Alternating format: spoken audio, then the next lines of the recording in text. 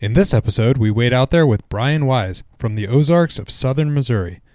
Brian is a fly fishing guide on the North Fork of the White River, whose YouTube channel, Fly Fishing the Ozarks, takes viewers to the waters he loves and helps teach them to tie the streamers he uses to catch monster brown trout. We discuss the origins of Brian's soul-changing addiction to fly fishing, the importance of fly line in your streamer rig, and the function he looks for in the streamers he fishes.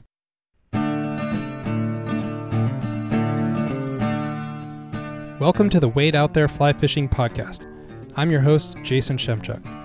At Wade Out There, we believe fly fishing is special, but not elite, and that anyone can become a great fly fisher if they are willing to go, learn, and teach. Join me as I talk with other fly fishermen and women about their unique journeys into fly fishing, the rivers they fish, and the tactics and philosophies they practice. For those who can never leave the river in their hearts, this podcast is dedicated to helping you make the memories that keep us all coming back to Wade Out There.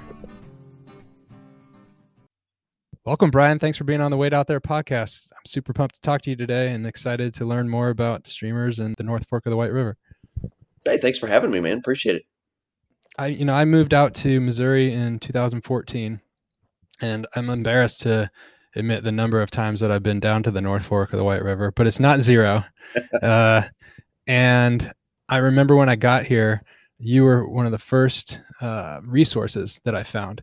You know, I think you just have a great name, fly fishing the Ozarks. But right. It's like, I want to go fly fishing the Ozarks. And like, I've got like, exactly what you, yeah, what's this that's bald me. guy doing? Let's see what he's up to. Yeah, well, when I did look and see what you're up to, I was really impressed with what the difference that I saw in just kind of the videos that you were making and the way that you approached fly fishing from like a just like a regular, like everyday going out having fun. And it seemed like really different, like aggressive, or the speed, you like to speed them up and stuff like that. And the music, I was like, man, this guy is like, it's like a music video. Like we're not just going fly fishing, like we're having an adventure down here. I love the aggressive. That's the first time I've heard aggressive. Whenever somebody talks about my videos, I couldn't love that more. That is, it was cool. I'm like, this guy is getting after it. And and I've been down there a few times and I'm excited to talk about that. But I did listen to your podcast on wet fly swing, and we talked a little bit earlier about this, but man, it was great. It was awesome. And one of the things I took away was that you had a bit of an unusual path into fly fishing. Is that right? Yeah. I'm not one of those guys that has done it for his whole life. I'm nowhere near that. I'm 41 now. I started when I was 21, somewhere around there. I was an athlete growing up, and I kind of fished here and there whenever I was growing up, but it was like never for trout. I caught one trout before I was 20, and it was a total accident, and it was lucky, and I had no idea what I was doing. I was barely even fishing. I was probably chasing girls on a local river. Yeah, that's right. And I just got lucky and caught a trout. But yeah, no, I'm not one of those guys that's been fly fishing his whole life. I'm just not. I started late, or what a lot of people consider late anyway. You said you're an athlete. When you were in sports in high school, were you going after it like, I'm pursuing this as my profession? I was always going to, everything that I had planned had something to do with sports, especially after I got hurt. I had a massive knee injury whenever I was in high school, and that unknowingly squashed all my hopes for like a higher level of, going to the next level of sports. So, but I didn't know it at the time. I was going through school. My injury was early in high school, and I bounced back, and should not have. It was that kind of knee injury, and it turned out that, okay, I didn't find out that it squashed everything until I started getting like verbal offers from schools and stuff like that. Then they said, "Hey, shoot us your medical transcripts." And and as a Yeah. catcher, uh, yeah, they don't want a catcher that's completely blown a knee. But I did shift gears right then, and I thought, well, I wanted to stay in sports somehow. So I thought, let's uh, let's shift gears and maybe go into coaching or sports medicine of some kind and stuff like that when I started college. So um, then it totally shifted gears because I had no clue what to do without sports. It was just like uh, I was lost. I was totally lost. Yeah. And so I I went fishing with a buddy. And for the first time I had fished in years and years. It was spin fishing. We were gear fishing, and turns out that I spent I couldn't tell you how many floats I took that first summer and my freshman year of college and stuff like that. We floated all the time, and then I got bored with spin fishing. It kind of sounds I hate to put it that way because I still love spin fishing and still learn a lot from the gear guys. Um, so I'm not taking anything away from gear guys because I mean they're the bread and butter. They know way more than any of us have ever known for the most part. But I just got bored with it. It seemed like it was the same thing over and over and over. So one little sentence literally changed my life, and it was, "Why don't you try fly fishing?" And it was game over. It was game over. I The next year and a half, I there are literally I know I was 220 plus days on the river the next year and a half, and then it just never really slowed down. Who was that person that asked you? My buddy Cody grew up with him, and he was actually the only person that I had ever seen with a fly rod in his hand. And I actually Yeah. made fun of him whenever he was waving that stupid thing around. Yeah. It's like, what are you doing? Why Especially when would you're not catching fish. It's like, why right, don't you just, what you're not catching fish. I know if you do this other thing, you'll catch fish. right? Yeah, I understand that. Um, when you said I was lost, that's fascinating to me because, when I look at you have this kind of ending of one thing and then a beginning of another. And do you think that fly fishing filled that for you, or because I mean, this is what you're doing now, right? Like I mean, you're doing what you love, I guess is what I'm saying. And for a long time, you're doing what you love, playing sports, and then that ends. I was in the Air Force for a long time, and when I stopped flying for the Air Force, I had a similar kind of like, huh, well, you know, um, What now? I loved that. I just didn't realize how much I loved it. And, but I had fly fishing in my life. So for me, it was like more going back to it and then reconnecting and saying like, I want this to be, I want to pursue this in a professional way. Did you experience something similar? Or like, did you say like my passion and dreams were this way, and now I'm gonna go Right. fly fishing? Yeah, no, I was a total 180. It's so much more than, and it's so much more than the cliche of I just totally switched gears. It went so far beyond that. I to this day I love sports. My boys are athletes. My daughter loves to watch sports with us. She's in college now. She runs everywhere with me, watching her youngest brother play ball. We are a very sports minded family. But so to this day, I still love sports. But whenever I was kind of forced to switch and look at a different angle, um, I didn't know that it was going to be, and I hate cliches, but It's all right, it man. I know, but it was completely life changing. It was, well, no, um, to take it the step farther to what I really mean. It may sound a little overboard, but it's dead on true. I don't think I've ever said this before, and it just hit me.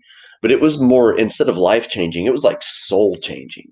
And I know that sounds like over the top and stuff like that. And I'm not a touchy feely guy. If you've ever seen my videos or anything like that, you probably guess that. But That's what I'm saying. They're aggressive. It's like I'm like, whoa, this guy they're is. aggressive, When I found out you're an athlete, I'm like, I am not surprised that this dude right? is an athlete because he is out there like it's like a sport. Like truly, it's a sport for you. Like I think Right. Yeah. I perceive it that way when I watch your Yeah. videos and listen to you. And it was so much more than life changing. It was like deeper, and I had found I'd found what little did I know. I had found what I was meant to do in life. I mean, that's the only way I can put it. I cannot put it any other way. Um, I I was led down a path uh, that was there, and it was the way I had to go. And if I had gone any other way, I have no clue. Yeah. I can't even think about what I'd be doing. No idea. What was some of the harder times in the beginning? Because when you have this revelation and you're like, this is it. This is my passion. My soul changed. Like I'm having a soul changing experience, like you're describing. You don't get to just be on, have a million followers or, it Uh, takes time and it grows. And so in the beginning, there must have been like big grinds. Like I'm grinding it out. Did you know that you were doing that, building towards something bigger? Or were you just, this is what I love to do, so I'm going to keep doing it? And then it kind of all happened.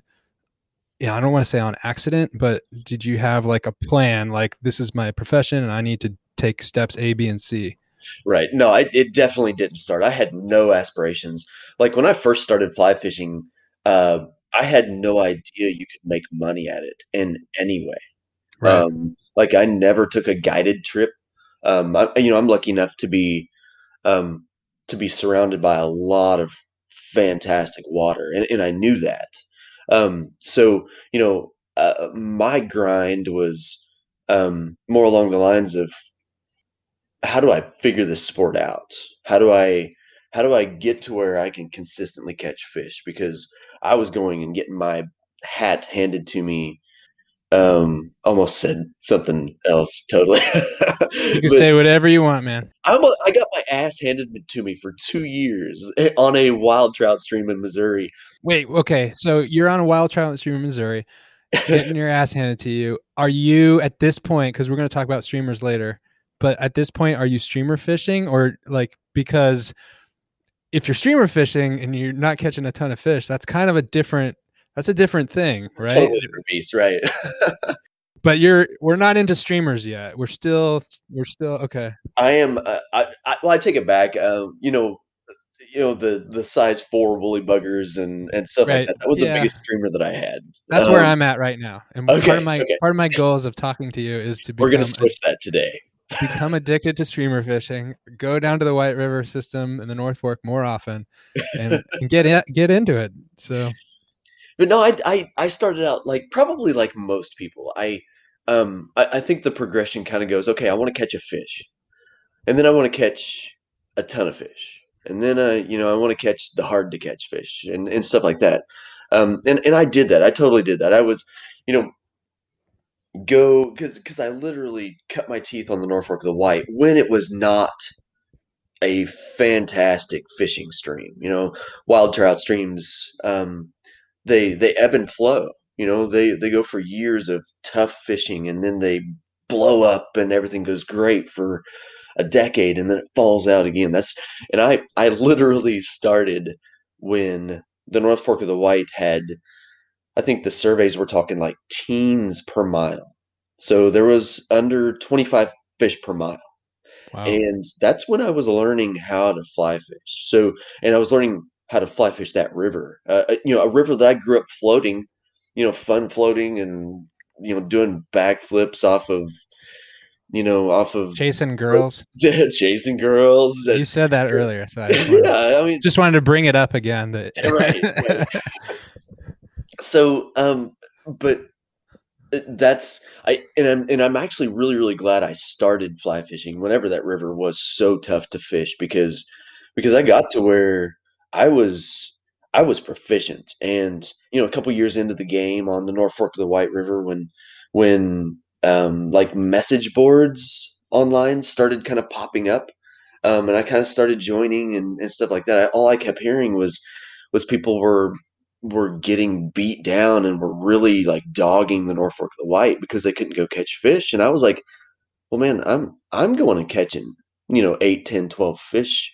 They're talking about scraping for one. Um, what's going on here? So that's when other aspirations started to kind of creep in just a little bit. Yeah. Um, So when you're fishing, you've got another job that you're doing while you're putting oh in yeah, these 200 yeah, days. yeah. And I was young, some stupid little job. I was a grease monkey. I like fixed people's flat tires, Hey, and people it need was tires to be fixed. fantastic. But no, I learned so much at that job. Still so glad I had that job. I had to make my boys and daughter learn how to do every bit of that too. Oh, that's cool. That's Yeah, very that's right. cool. But Before we go fly fishing, we're yeah, gonna change the oil. So that's exactly right. Um, get your shoes on. yeah. But yeah, so once I realized um that there was maybe the ability to maybe start guiding a little bit. Yeah, did it um start with guiding? yeah, it did. It totally started with guiding.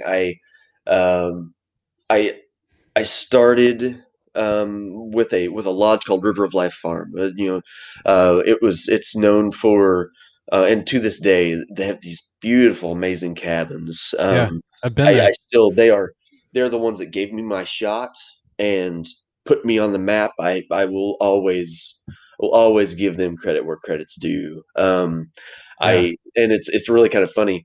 They're on this stretch of river that's fantastic. And so what I was doing was I gave the owner a call to say, hey, asked him if he wanted to go fishing sometime, and he was like, I really don't fish much, and I really just wanted access. oh yeah, yeah. I went down there. I mean, I went right down there and knocked on the door and said, "Hey, where do I go around here?" And like, Right, I'll buy some flies. It's not like a fly shop per se, but they have flies in there, and it's. right. I mean, I don't know. I don't want to say it's not a fly shop, but I don't know what you would call it. Yeah, I really wouldn't probably call it a flash. It's really a general store type of thing, but You can get what you need in there, right, and they're right. very friendly. Oh yeah, very, very friendly. Yeah, But I'll never forget. He said, "Yeah, I don't really fish, but I'm kind of looking for somebody to guide." that's cool. And I was like, "Okay." So You just leapfrogged like the whole process. You're like, that's what I was going to try and ask you. exactly, exactly. So um, I and little did I know, uh, he was going to test me, and I'm glad he did. I had no idea. So he called me the next day and said, "I've got a guide trip for you tomorrow." And I said, "Great, let's go." And I've never one thing about me, it's kind of funny and kind of drives my wife crazy at times, and my kids is, the confidence thing is, I've been blessed with confidence, and I can come off a little like a yeah, I can come off a little jerky sometimes, but I've always had confidence, and it's always like, throw something at me and I'm gonna jump on it, and we're gonna see how it goes. I'm gonna do it. And he did that, and it was with fishermen that had never touched a fly rod. These guys, at this point, I've never taught anybody how to fly fish. Anybody, Do you have any teaching background?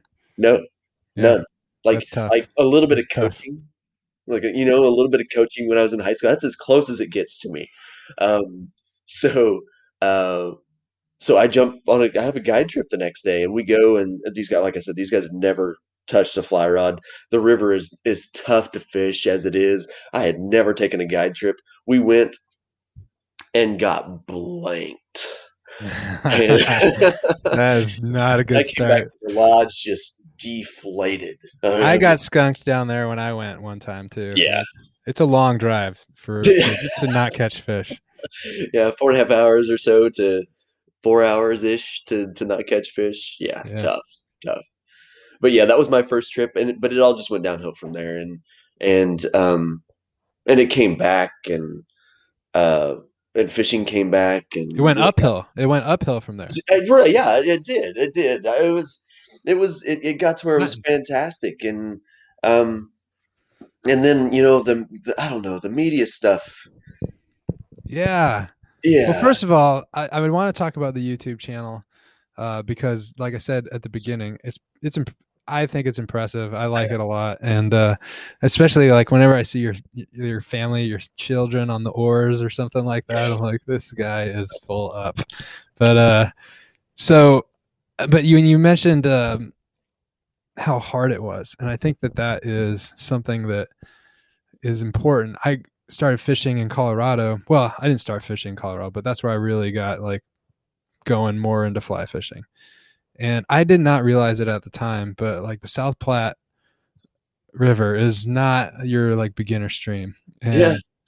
And I had, and it was just tough. And for somebody that doesn't know anything, like, you know, if you showed me a size 22 black beauty or zebra midge or some tiny, like, there was no way I was going to tie that on. Like, there's no way. Like, I just can't set this hook in a fish's mouth. Like, I can't physically make it happen. I didn't approach it from the mindset of, in retrospect, like, man, I got so much better at hook sets because eventually I had to put those tiny flies on, or eventually I had to be more aware of how sneaky I was, like approaching fish, because it's a ton of sight fishing. And so it's cool to hear you say that as well, that helped you, because I think it's good for you. It's a Oh, for it's a sure. good baseline. Like, and just like, just hearing your story, I can tell that you enjoy, part of what you enjoy about fly fishing is that progressing at something that is difficult and pushing yourself, and like,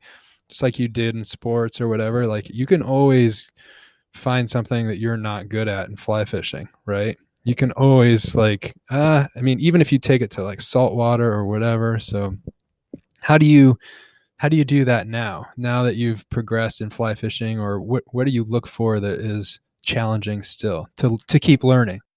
So once I got my feet under me and realized that, okay, I'm pretty good at this sport. Um, I can I can do this.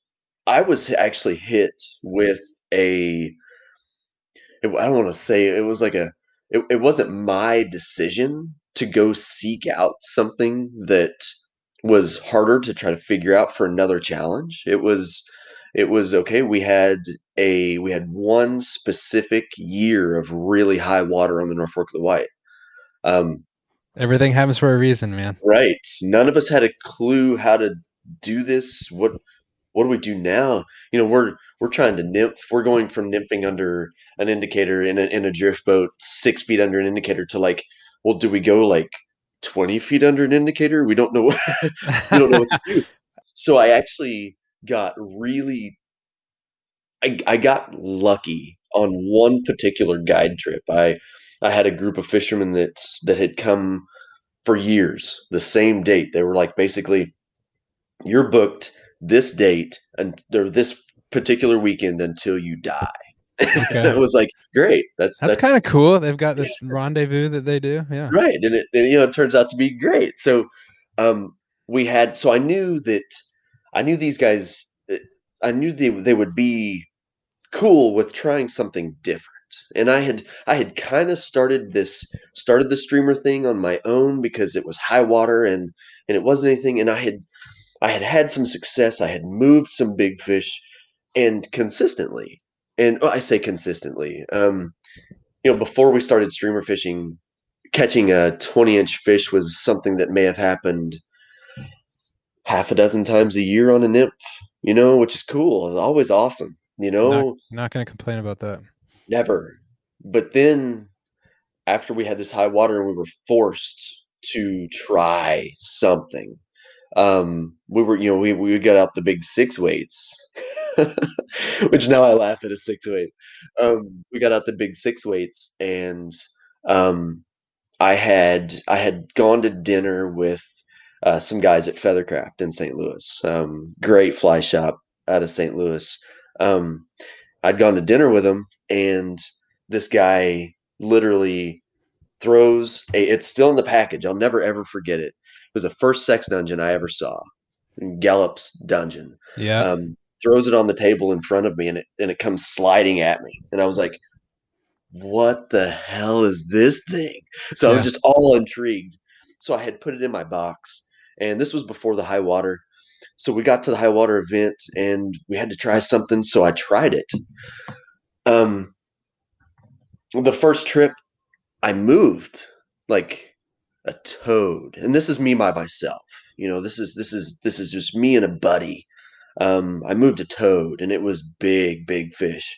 And my first instinct was, okay, it was lucky. We just, we don't move big fish like that. Right. Half a dozen times a year, right? So, Yeah. then the first trip with this big streamer, I move a fish. So we move on, and we're not guiding this at this point. This is early. Gosh, this is Yeah. early. You bring up a great point where you talk about the people coming in and how they are, they would be inclined to try something new. Or like for you, you've been fishing to a point where trying something new, you're not sacrificing something. And Exactly. that's hard for me to wrap my brain around. Like I need to just only bring the streamer rod, only do it because like it's hard for me to let go and do something new when I'm always like I want to catch fish because maybe I don't go as often or I just drove 4 or 5 hours or whatever. Right. And that's totally, I totally get that. I But really again, do. my goal is to get addicted to streamer fishing. After I'm done talking to you, it's over. Well, I've got some stories that would absolutely intrigue you to the point of, okay, yeah, this is ridiculous. I have to do it. But I just got to the point where it was it was something that we were doing, and if you've obviously ever seen my videos or anything like that, I'm a type A that's probably a little you know, a little ADD, just squirrel. Just I'm ready to go just eat something up, and the streamer fishing thing played right into my hands.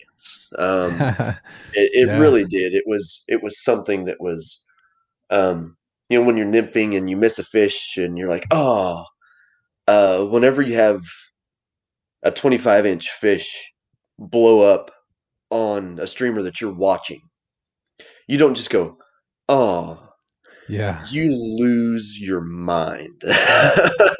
So so that's what started all of this, and it was Okay. a it was this learning curve of this is actually the this is actually way harder to do than learning how to nymph, than learning fly fishing by itself. Streamer fishing, and I don't want to say mastering streamer fishing because I don't think you'll ever do it. But that was that challenge. That challenge was, okay, here's this next thing that just flat out, it grabbed me harder than fly fishing did in the beginning. So this streamer fishing thing grabbed a hold of me like nothing ever grabbed a hold of me. It's like it's a totally different sport. It's like it's not even fly fishing. It's like it's its own thing.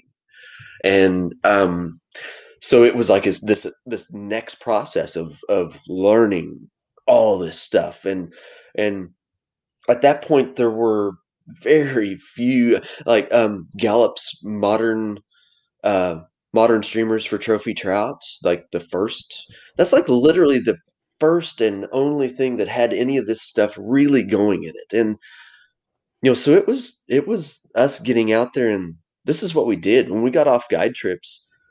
We'd take another float, but the guides, we would go float all day, and then we would meet back at the lodge and go take a float.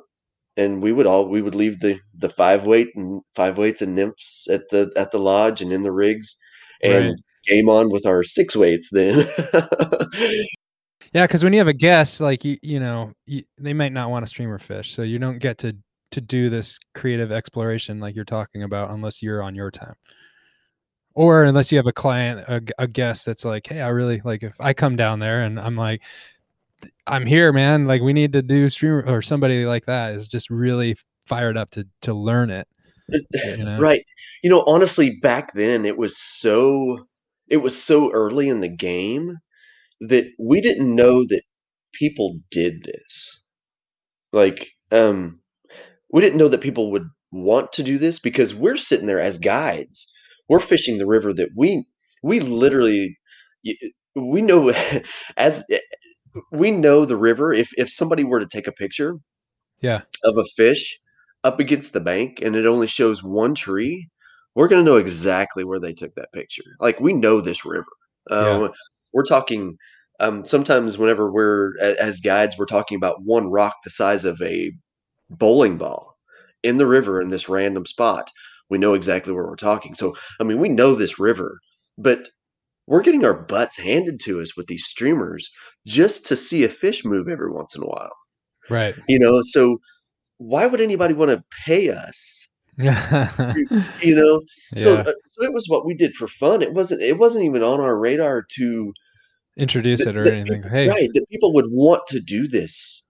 right, because like you said, it's a whole different game. So like you take somebody that comes out, especially a more beginner, and you say, "Hey, here, grab this 8 weight and here start Exactly. stripping." They're like, "I thought we were fly fishing, dude. Like what's going on here?" Right, You right, might get that. You might get that. I don't know. Until they right. pull a giant brown trout out of the river and then maybe they're like, Yeah.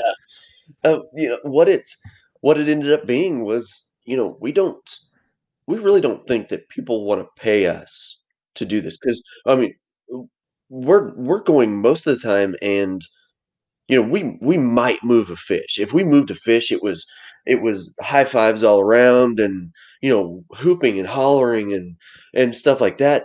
Um, but it lasted for 2 seconds.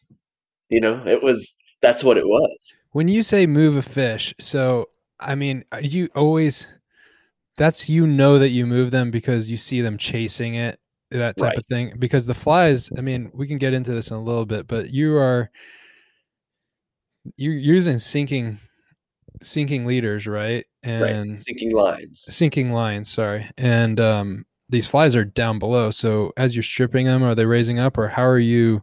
Like, how do you know that? Oh, that was a toad. Or, Yeah, I mean, you must move fish that you don't know about, maybe, right? Or does that not happen? that's the scary part. Yeah. That's where when your mind starts to wander Okay. and stuff like that. Because that's where my mind is. I'm like, oh man, this could be great. Who's to know? In all seriousness, with the rivers that we've fished, who's to know what size of fish that we've moved and didn't see it? But I'm talking like typically, especially on the North Fork of the White, Yeah. the Missouri side, that river, our browns act totally different than the White River browns, for the most part. In what ways? They don't just chase.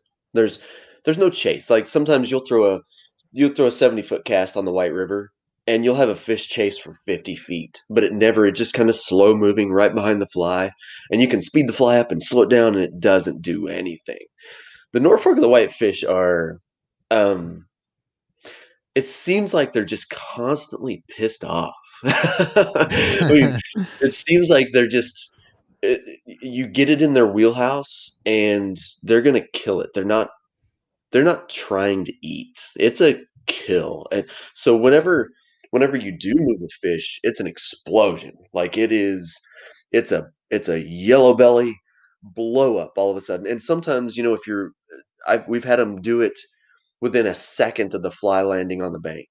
Lay a fly on the bank, and then it's literally a an explosion. It looks like a toilet bowl flushes. Whoosh! The water.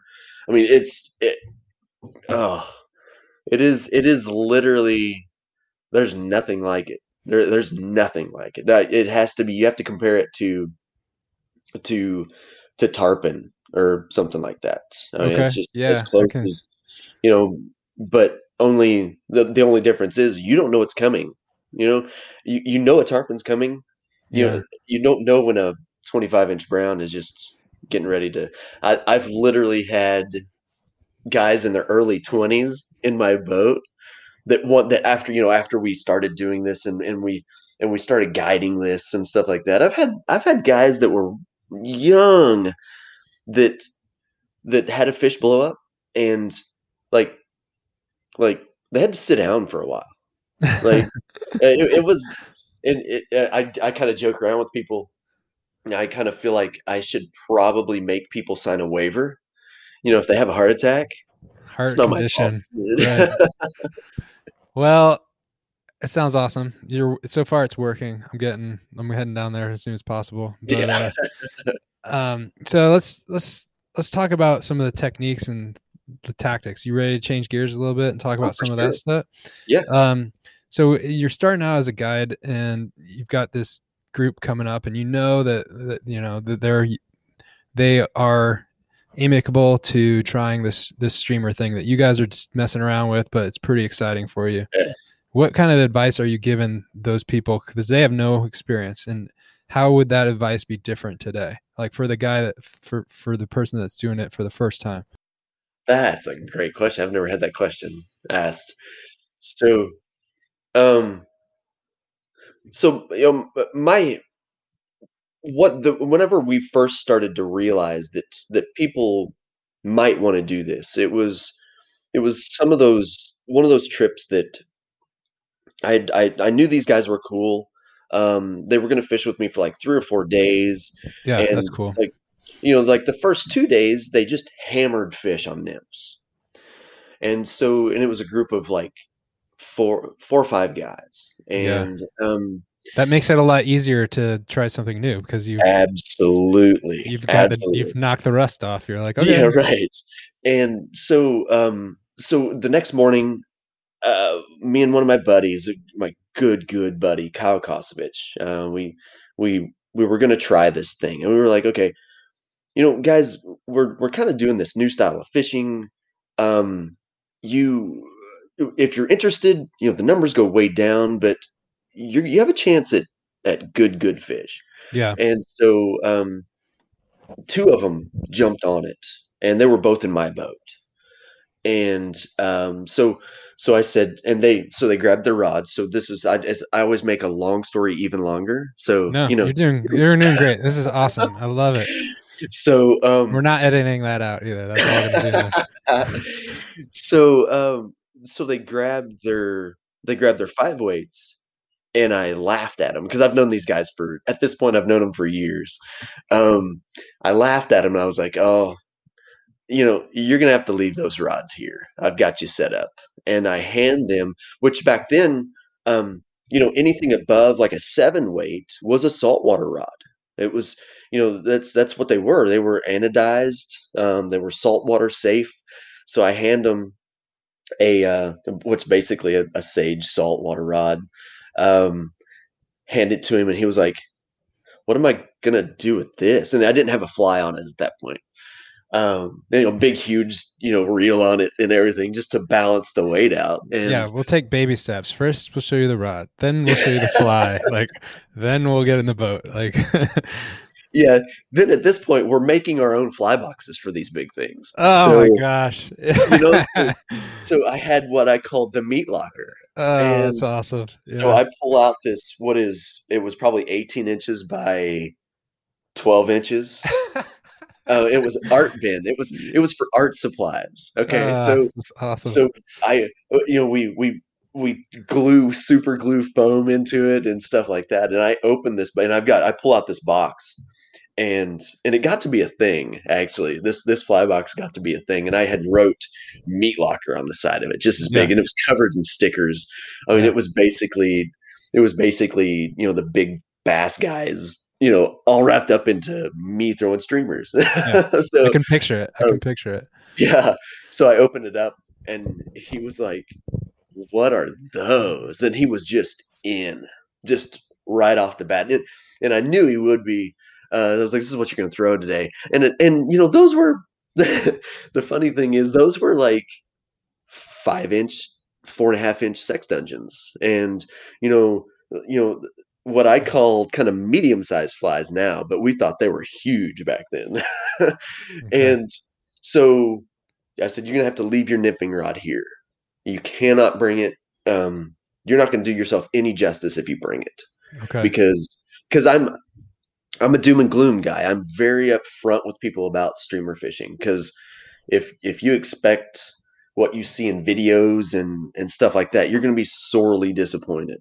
Because because I shot my videos because I was doing like a spring video and then a summer video and stuff like that over those years, and I would shoot them over 3 months, so it's not like, oh yeah, Okay. yeah, Yeah. I had Yeah. plenty of It's time the to get a bunch of highlight big reel. photos. It's on Yeah. YouTube. It's a highlight reel. I understand. So I was telling, you know you're gonna you're gonna want to grab that crutch if halfway through the day you haven't moved anything, all Oh, you've for seen is sure. this. You're gonna want to grab that nymphing rod and catch something. But Dude, Brian, it's the same thing. Like, let's say I go out. I went to the Provo River, and I was like, it was summertime, and I'm like, I just wanted to go dry fly fish. I want to get into dry fly, and I go out, and I'm like, I'm not gonna. I'm only throwing dries today. I'm just gonna make it work with dry flies. And like towards the end of the day, I'm like, I was just tie on some nymphs, man. And I know I'll catch some fish on nymphs. Like, right, it's and this is but this is even a little different of a beast because you know I'm at the point at this point, and I don't remember. I really don't remember. I need to go back through all my stuff and remember and find out what year this was because I mean this was a long time ago. We've seen big fish at this point, and we know what this can do. And every time you go out, you literally have the chance of catching the fish of your lifetime. Just period. yeah, And I think it's, I know it's tenfold. Streamer fishing versus nymph fishing, it's tenfold. I was saying earlier that we'd catch 6 fish over 20 inches in a year, something like that, nymphing. Well, that went to 9 fish over 20 inches in the first like couple months yeah. Wow. of streamer fishing. So, and obviously the biggest fish that we've ever caught. It was so we knew there was something about this. We just didn't know anything about it. We couldn't be super consistent with it to where, like even on a tough day of fishing, we're gonna go figure out how to nymph up a few fish. Well, you're still figuring this out. You're talking about in retrospect now and saying like, yeah, it was great. We were catching more big fish, but at the time, I got to think you're just discovering this. So you don't know how much of this is luck, what techniques are working. Like, it's not something you're ready to just bring to the world and say, we got this. Right. You're in like development mode. I would, For sure. Yeah, for sure. We're still figuring out how big we can go on flies. And, you don't have the luxury of retrospect and saying after 10, however many years to say, all this experience, this is what we do. This is for different seasons, this is for yep, different parts of rivers, this is for different water levels, yeah, right. all Especially that. water levels. Yeah, everything is new. And there's nothing that we know for a fact. Nothing. It's That's uh, exciting. yeah, oh, it's so much fun. So we get there and we're kind of starting to figure stuff out, and that same trip I will never ever forget it. We were, we're obviously in. I run a drift boat, and we're fishing just to kind of tell you where this can happen, and you just never know. You never know. We're fishing to the right side of the boat because that's the quote unquote good water. Okay. Um, and all of a sudden, within my oar, like the end of my oar, this brown is in water that's, I don't know, it's 15 inches deep, and it's just thrashing bait fish. And I look over, and it's happening within my oar is 9 feet long.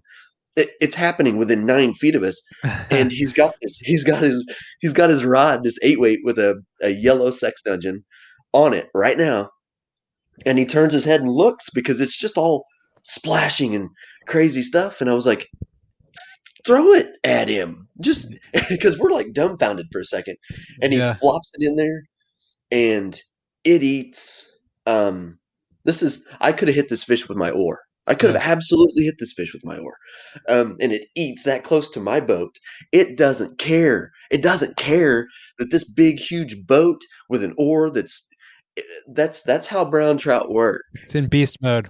Right. I'm killing. This is and they're not they're freaks. But Yeah, it happened, and I actually learned more. And to this day, and I've said this before, but I always have to say it.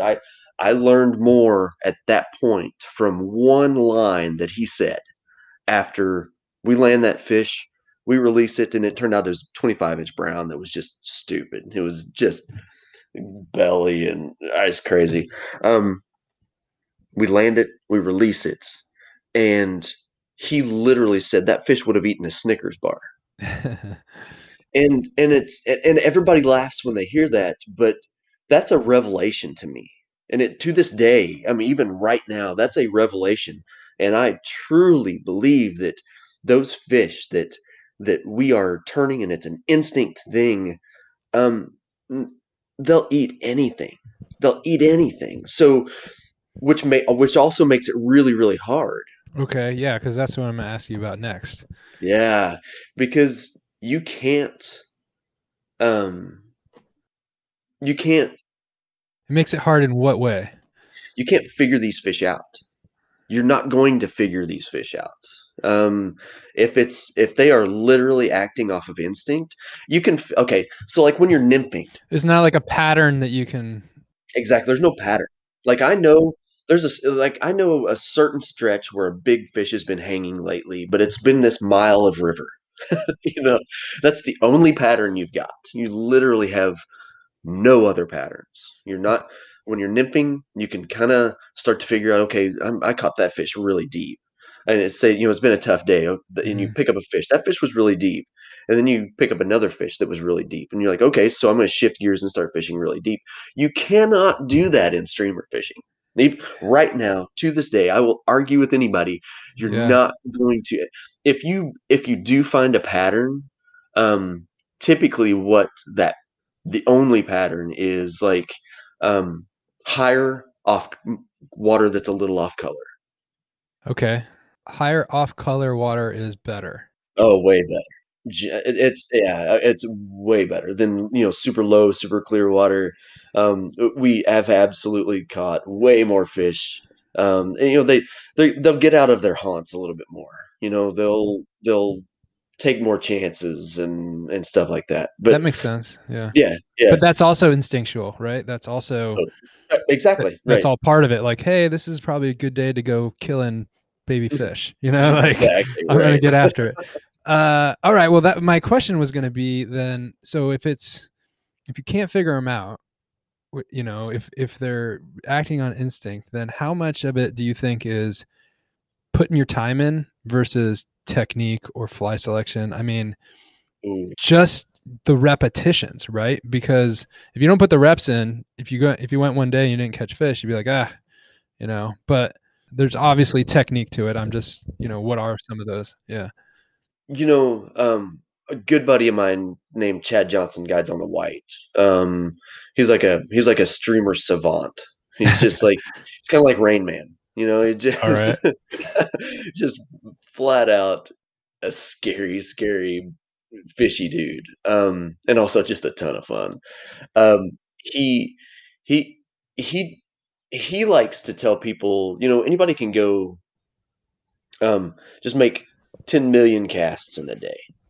But if you're making casts into water and not doing stuff kind of the right way, moving the fly the right way, coming off a log, just whatever, you're just kind of raking, and you're just kind of raking the whole river, just like if you were raking leaves in your yard. It's broad brush versus Broad more. brush versus, and I still I can't. Everybody has seen so many different things. I can't totally agree. Part of it is just make the cast. Make the cast. It doesn't matter. Just make that cast. Get your fly in the water. Fly's got to be in the water. Yep. Same thing. Yeah. Um, Yeah. and I will always stand behind that. But big fish hang in general spots. A big fish is going to hang in general spots. You can, and everybody can point to those spots and say, "Oh, that looks like a fishy spot." And typically, yeah, those are the spots you're going to pull more big fish out of than a flat of gravel. you know? So, Yeah. changes in the river bottom and being able to not get too, oh, tunnel visioned on what your fly is doing right this second, because you're not, in all seriousness, one of my biggest tips for this thing is, you're not fishing the water your fly's in right this second. You're not, because you're going downstream. Your fly is fishing downstream. You're fishing the water your fly is getting ready to get to. Yeah. Um, and once people see that, then it stuff changes. There's times when you'll make a cast and strip it off the bank, and I've seen people just strip it all the way back to the boat at that point. Whenever there was a rock that we were floating right to, if they would have just paused for 2-3 seconds, they would have pulled their fly right around that rock, and then they missed it. So technique and making the casts and and having confidence. I mean, I think confidence is it. Confidence may be 80% of the game.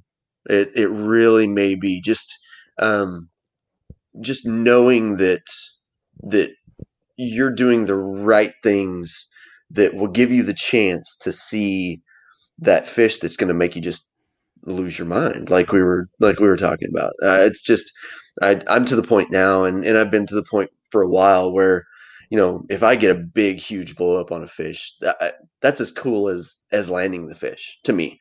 I love to hang a fish. Give me watching the blow up, and give me the first 10 seconds of the fight with a big brown trout. I'm good. I don't need anything else. Because it's not like they're fun to land. A big, huge brown trout's just going to sit there and shake its head in one spot. It's not like a big rainbow that's going to make blistering runs on you, or like a tarpon that's going to jump. A brown trout's boring to land.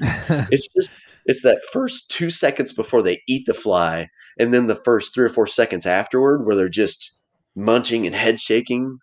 That's all I really need to see. That's That's pretty exciting stuff. If I come down there, what kind of gear? Like what are you saying? Like you're an 8 weight is what you're saying that you use usually, with sinking line, and like so let's say I'm only streamer fishing this year. What's my kind of go-to setup? What do I need to change about my gear? my my go-to is that 8 weight mark. And I think a lot of us have landed there for the longest time. Like I said, we fished 6 weights, and it was okay, and it worked until we started fishing like the heavier sinking lines and stuff like that. And you find yourself start to battle and stuff like that. And then we realized that upping your rod weight makes things easier whenever you're fishing bigger stuff. It seems counterproductive, and a lot of people, Yeah. especially several years ago, whenever 8 weights were meant for saltwater. It wasn't meant for casting as much as you're going to cast a big streamer. It was an 8 weight was meant to hold a fly in your hand until you see a fish and you make your shot. We're casting these things all Yeah. day long, and manufacturers started to change things, and they're making lighter rods now and stuff like that. So, whenever someone says 8 weight now, if people know much about it and they haven't done that, if they think, oh boy, it's not a big deal. They're light and they're responsive, and they're a pleasure to cast. I cast an 8 weight with sinking line way better than I cast a 5 weight now. Well, the physics of it, right? I mean, if you're trying to Exactly. do all those things with a 6 weight, it's just not, you're having to actually work harder because Exactly. you're having to impart the energy because you don't have the moment of the fly rod to do that for you. Exactly, exactly. You don't have the strength of the fly rod.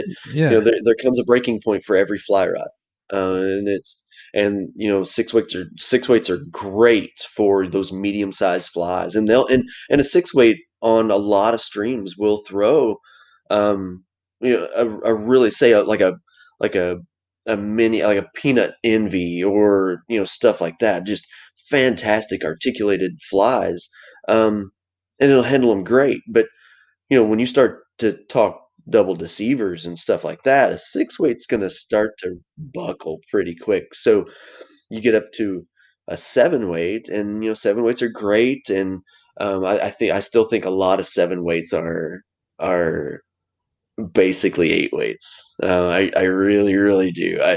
If I put a blindfold on you and made you cast them back to back, you're not going to tell a difference. You're just, and that says a lot about an eight weight. I think it says more about the eight weight than it does the seven weight. Mhm. Because the eight weight should be heavier. It should be heavier through the stroke. Everything should be heavier about it.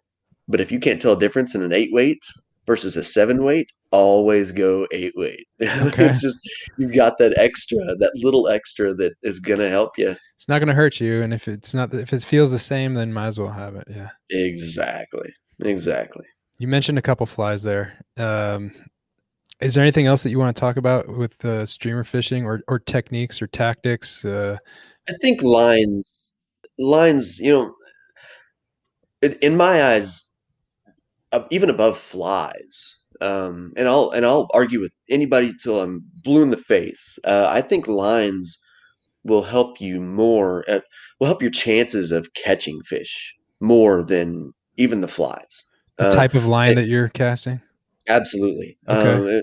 It's if you go to the river with an eight weight and floating line, um, you are minimizing your chances big time. It Most just seems like most you're not all in, you know? You're Yeah, not. you're taking you're making it harder. You're making it harder on yourself. Anybody can throw an eight weight with a really heavy fly, and that's great. And some rivers, that's what's called for. But that's what it takes if you're going to throw a floating line. You have to have a heavy fly, and I don't know anybody that just loves to throw a big, really heavy fly. I just don't. Well, it's one of the reasons that I haven't streamer fished as much I haven't done as much streamer fishing is because I don't have that setup. I don't have the eight weight with the sinking line, and I'm always frustrated. Like, to get my fly down and to do all that and like um, make adjustments, it's just cumbersome, you know? Right, right. And it is. It's a commitment. And the bad thing is it's expensive. The Right. the lines part of of everything is probably, for what it is, the most expensive part, percentage wise. I will I'm a guy that if I'm gonna if I'm gonna show up to do something, I have to show up to do it the best I can do it. And so whenever you start talking fly lines with me, um, I'm going to have three reels, not spools. I'm going to have three reels rigged in my gear bag all the time. I'm going to have a T3, which is that sinks 3 inches per second. That line sinks 3 inches per second. A T6 at 6 inches per second, and a T9. Um, I don't need anything else. I know that whatever water that I'm going to run into, especially on tailwaters and stuff like that, is they they push more water. We may have to switch lines. Okay, so it depends on the water levels, and you mentioned it Exact. early. So when you're fishing these streamers, you're trying to get them down. You're trying to get. I'm asking, I guess, but are you the big brown that is going to explode for you? He's down on the bottom, chilling, dark, murky, scary water, like that kind of that guy, and you got to get the fly down to him. Is that valid? Right.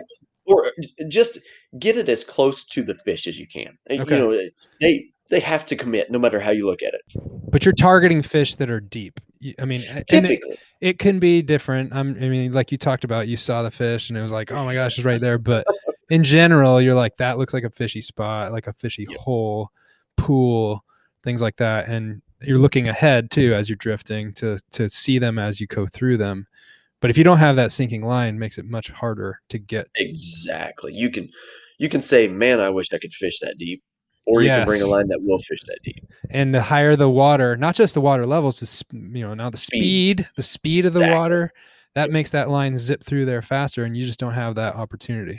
Exactly. Even in a drift boat. And I know I lean more toward the drift boat fishing side of things. But it all works the same for wading. I mean, it's Yeah, it's all exactly the same for wading.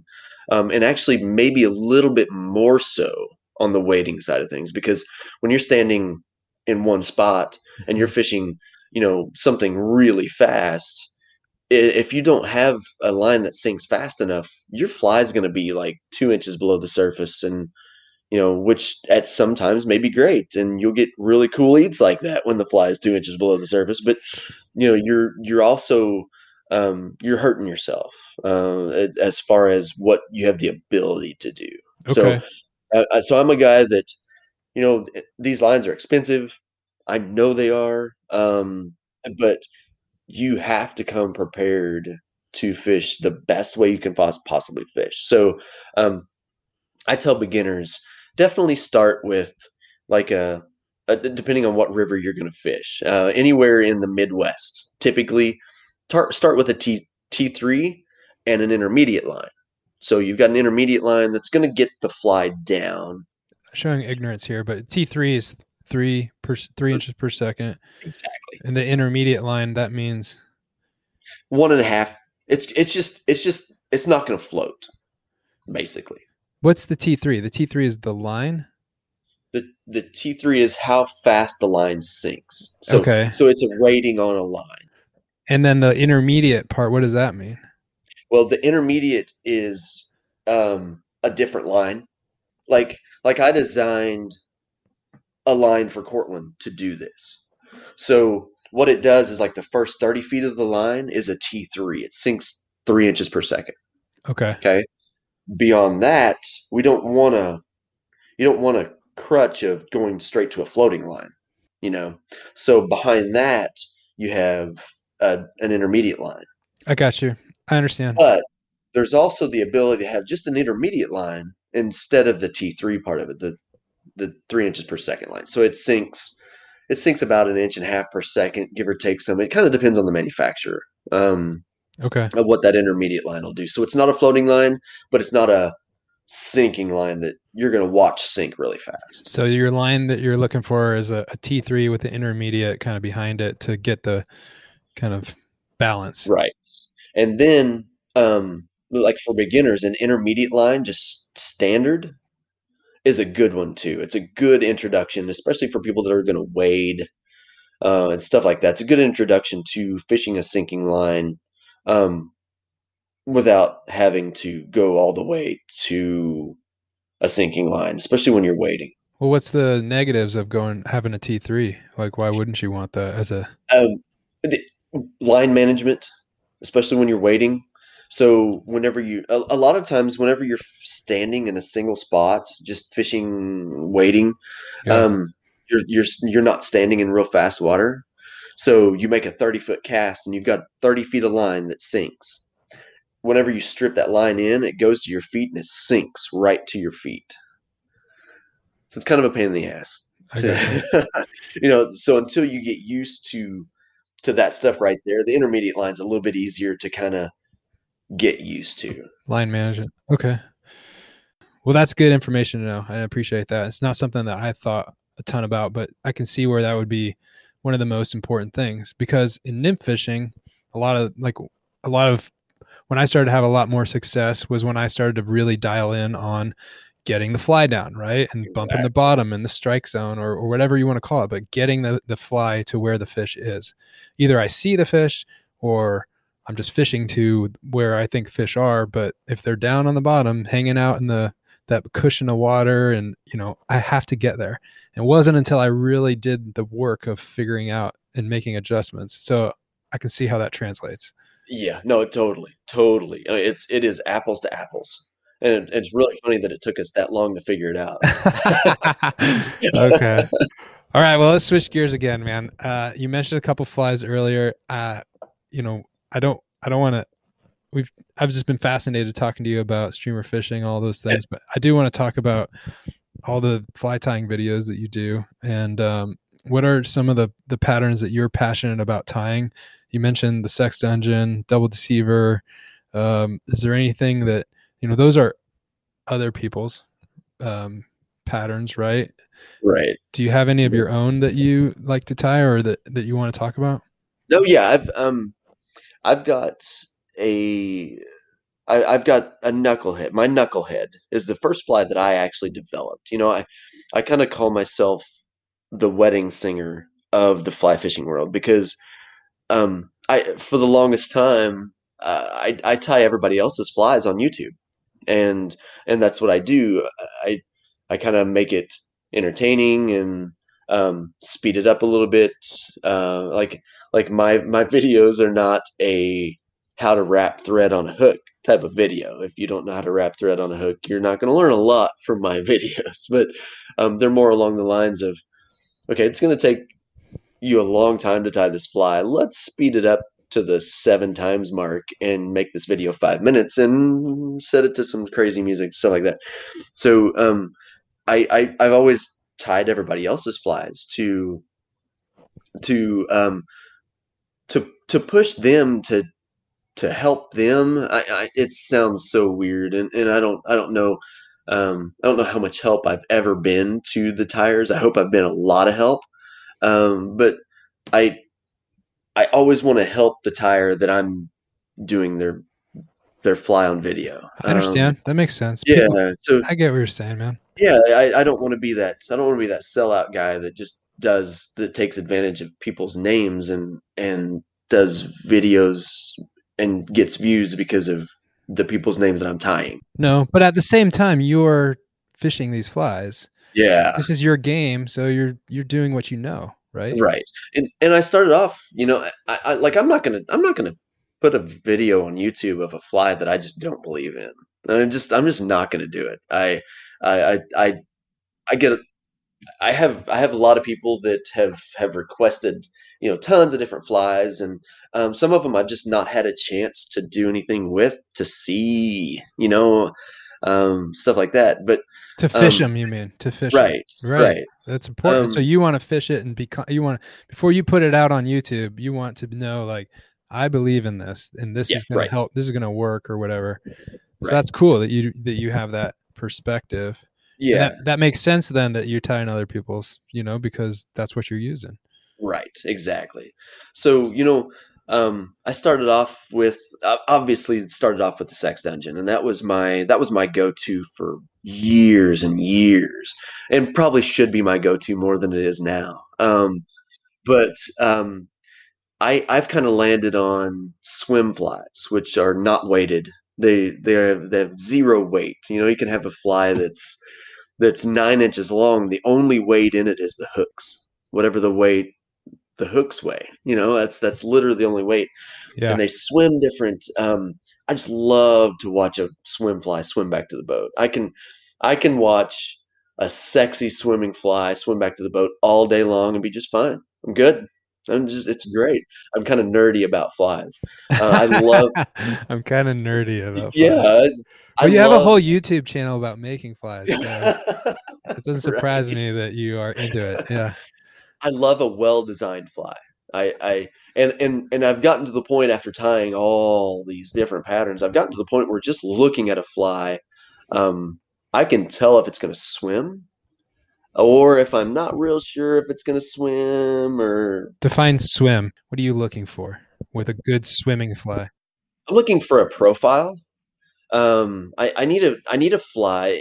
There are a lot of flies out there that when they get wet. They basically they get super skinny and there's nothing left, you know. But in my eyes, we want a profile, and a profile does so many different things. It's not just a big fly that stays big for the case of being big.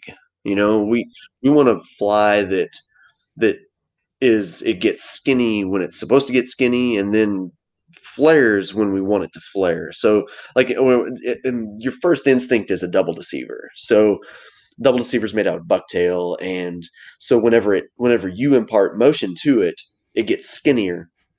But after on the stall, Mhm. it flares a little bit, which allows it to show a profile to a fish. Number one, but it also allows it to catch cross currents and get pushed. So it'll dart and move in different ways, just judging by whatever cross current it's in right this second. Is that so? It looks like it's dying, or is that? Well, yeah, or just kind of whatever, just any kind of instinct, and also to keep your attention. If you don't have if you get bored with a fly, you're not going to fish it right, and you're going to start looking at the birds, and that's when I'll crack the whip on you really hard. You don't get to look at the pretty stuff around you when you're fishing with me on streamers. You get to put your head down and look at water. So with swim flies, we're looking for a pretty swim, like a maybe a head turn instead of a jigging action, like with a if you if you put a bunch of weight into a fly, it's going to jig. It's going to want to go straight down to the bottom. And then when you strip it, it's going to bounce off the bottom and go straight back down. Okay. We would rather them instead of instead of a fly shaking its head yes up and down, we want a fly that shakes its head no and turns sideways. Like a fish. Yeah. Right, exactly. And that's what I land on. And it's and we make long casts. It works for the rivers that I fish the vast majority of the time, the bigger rivers and stuff like that. So, I mean, there are absolutely rivers, you go east of here, especially. Um, there are those rivers where I mean, if you don't have a really fast sinking fly, you're going to miss the buckets that you have to hit, and it's just not going to do you any good. So, I mean, I get those heavy flies. I get it. But for where I am, it's just not as prevalent. I So, understand. Yeah. whenever you get into bucktail, um, or bucktail flies, natural flies, you can tie a dozen of these flies exactly at the same time, using what you think is exactly the same amount of bucktail and all that stuff. But every once in a while, you'll have a fly that doesn't quote unquote swim. It falls over on its side. Um, it doesn't act right, and that always drove me crazy because it's a wasted. I won't fish that fly. I'm gonna cut that fly off if it comes in on its side. The first few times, Yeah. I'm cutting it off. We're And, we're gonna put a different fly on. and you don't know that when you're tying it. It's something you can't figure out till you put it in the water. Right, especially with a bucktail fly, with an all natural fly. If you kind of think about it, synthetic material is going to be exactly what it is. Bucktail, it can be some crazy little thing that makes Mhm. them Yeah. it tilt just a little bit. You don't.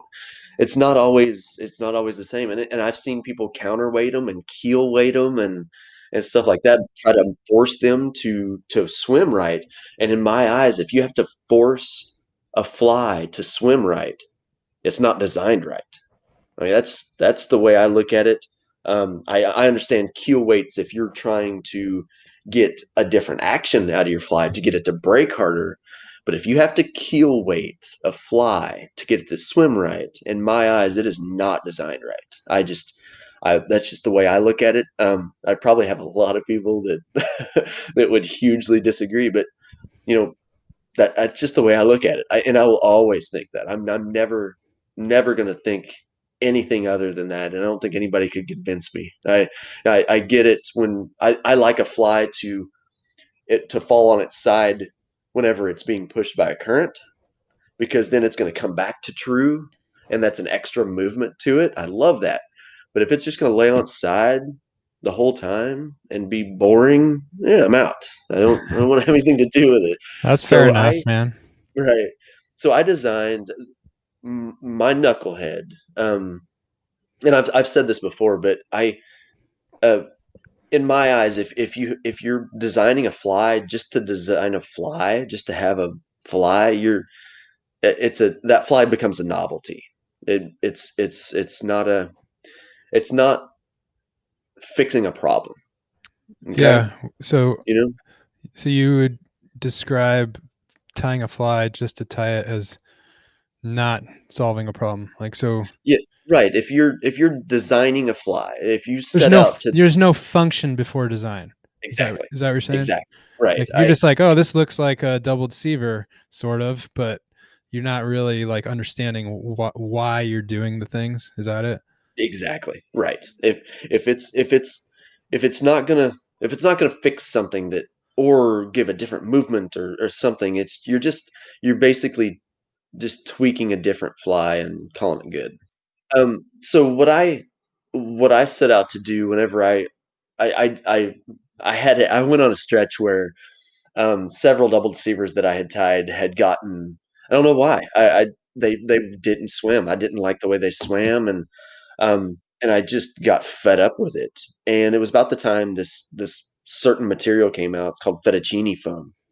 Um, so as soon as I saw it, I knew that I was going to use that to keel and to set a fly and to get it to swim right and stuff like that. I just didn't know how the rest of the body, how it was going to be designed and stuff like that. So I literally sat down for a couple of weeks and tied, I don't know how many of these different variations of these flies, and I used this foam and the way the foam works is the foam is only on top of the hooks, and it's a little, I don't know, 18th or 8/16 inch, like strips of foam.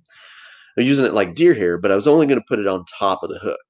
So if you have foam on top of the hook, and the weight of the actual bend of the hook and the point of the hook and stuff like that is keeling it, it's always going to swim right. Like, it has no choice but to swim right. If it floats on top and there's weight underneath, it's going to swim right. So then I had to figure out how to, create a profile and to get that profile to stay the size we wanted it to be, and stuff like that. And I finally um, landed on the knucklehead, and Montana Fly Company picked it up this year. It's at one color sold out. I don't know if I don't know if all fly shops are going to be able to get all of it, but it's there. It's in it. Go to your local fly shop, demand they order the knucklehead, and and go from there. But it's a cool fly. Not only does it swim right, it looks kind of cool too. So I mean, I'm just gonna I do dig that a lot, but Why'd you call it the but knucklehead?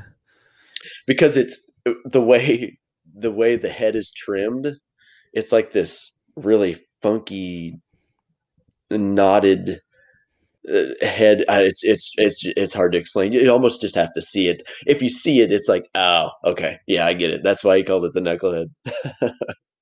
Well, it sounds like an awesome fly, and we will link to that in the show notes as well, and make sure people get their eyeballs on it and get the word out about the knucklehead. It sounds cool. Before I ask my last question, Brian, how can people find out more about you? Maybe schedule a guided trip, or um, watch some of your YouTube videos. And can you talk a little bit about your YouTube channel and where it's going, what projects you have coming up?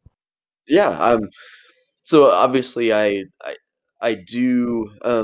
My YouTube channel in the last year has really kind of been kind of changing and kind of morphing into what I think I finally found my niche after like 7 years or something like that. But um, I I started a new series it was just fly tying tips, and I'm basically trying to drop one video a month that's just tips on fly tying, because I realized that my tying videos are not helping people learn that much. So the tying tips videos have kind of taken a crazy turn on their own, and they're actually kind of getting to be the big videos on my channel. I had no clue that was coming, but I always had demand for tips and how to do different things and stuff like that. So I've gone over deer hair and bucktail and dubbing and marabou. Just I usually try to take one thing, and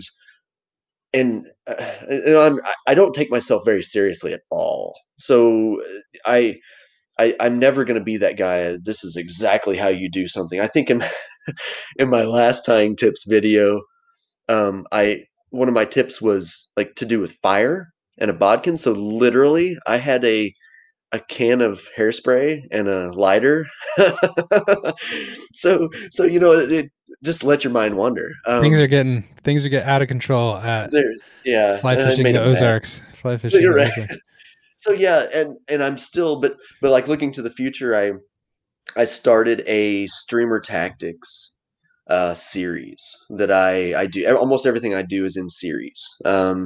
And the streamer tactics series is really really cool, and it's really deep diving on every single aspect of streamer fishing. I started with um, gear, and then went to lines, I've taken a little bit of a break because I need to film underwater stuff, and it's been winter, and filming underwater stuff in the winter is, yeah, I don't not highly recommended. I So understand. that's coming back, and and it's going to come back in full force, like very very soon. I'm going to start Awesome. the next one is leaders. You know, I'm just breaking them apart and leaders and knots, and then I'll go to flies and just it's just the natural progression of streamer fishing. So it's exciting. It's as much fun as I have had um, in years. I've been lucky enough to be a part of several shows and some network shows and stuff like that. But the streamer tactics thing has been something that it's my baby, and it's been a lot of fun to film and film in a way that it's not just a it's fun to watch, but it's also filmed well and edited well and and stuff like that. So it's kind of my new baby. But Do you think it has anything to do with the fact that you're tying into, so to speak, I guess, but you're tying into the teaching aspect of it? Because when you're guiding, we didn't talk a lot about this, but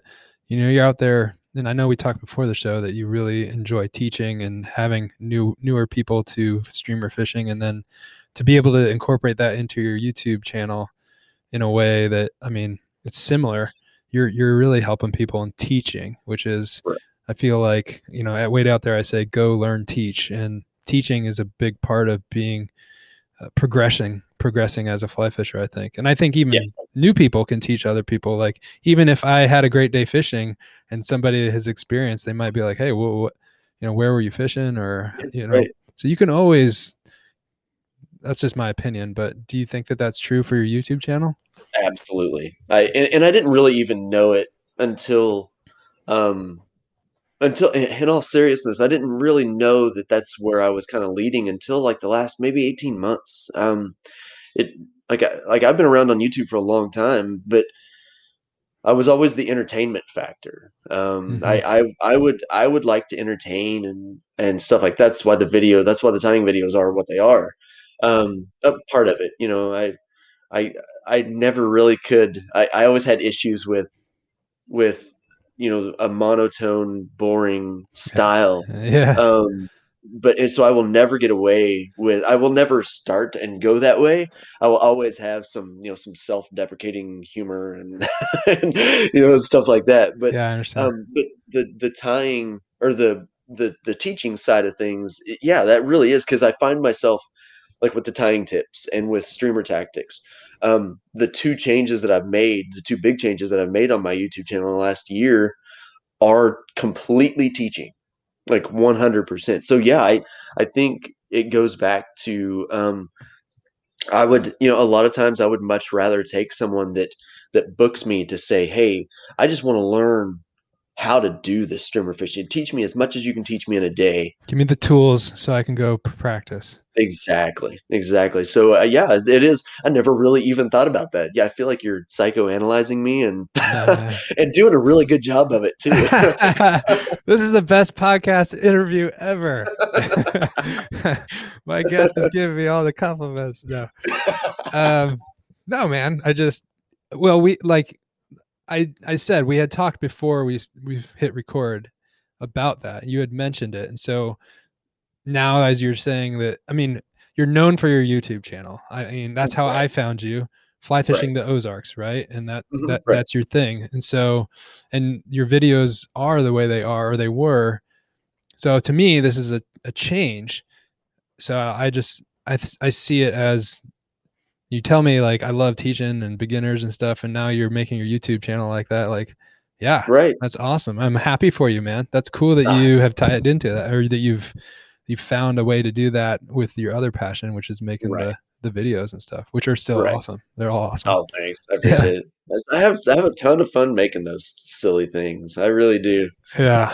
All right. Last question. You ready? Ready. If you could go back to when you first got into, I'll say streamer fishing, streamer Okay. fly fishing.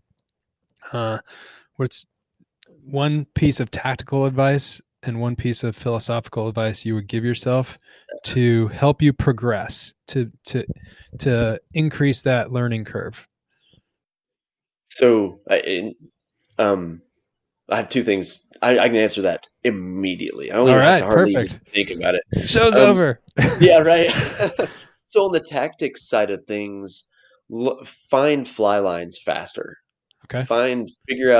Figure out the fact that one fly line is not going to work for you all the time in 100% of the water. Just like I said earlier, don't go to a river and wish that you could fish the water that you're looking at. Go to a river ready to fish all types of water. I'll even above my knucklehead, above everything else. I honestly think fly lines mean more to your success on streamer fishing than anything else. The color of the fly, any of that stuff. I'm actually gonna prove that by fishing a squid fly this spring. I'm in fresh water in Missouri. I'm gonna fish a fly that's a squid in fresh water in Missouri and catch brown trout and laugh at people that think you have to have exact flies. I thought you were going to say you're going to put a Snickers bar on. You should do that. You should put the Snickers bar on, dude. It's full circle. Right. Or you could develop a fly that looks like a Snickers bar. Absolutely. On the philosophical side of things, put your head down and go. You know, you don't get don't get down if you haven't moved anything in a while. You know, we knowing what we like when we first started doing this, we just didn't know. So we'd go for a while and be like, go for 2 weeks of fishing and not really move much, and then start to really think that, maybe we should stop doing this, because I've seen it happen on the first cast of the day. Literally, somebody catch the biggest fish on the first cast of the day, which you never want to happen, by the way, Okay. because you're then like, oh, great, that sets the bar higher than it will ever be set. But I've also seen it happen on the last cast of the day. So you never know when it's going to happen, and it may be a long time, but you got to if it's something that you're interested in, I promise you, I promise it is the payoff for throwing big streamers is way better than the payoff for like figuring out nymphing, because once you see what we've seen, um you'll never ever forget it. Cool, man. Well, thanks for taking us there today with your passion for streamer fishing and for your passion for teaching. Because we talked a lot about it at the end there, but I know that you helped a lot of people, myself included, share in your passion for streamer fishing, and I think it's going to be super useful for everybody else out there. So thanks a lot, man. Thanks for being on the podcast, and look forward to going down there and getting addicted to streamer fishing. Sounds good. Thanks for having me. Appreciate it.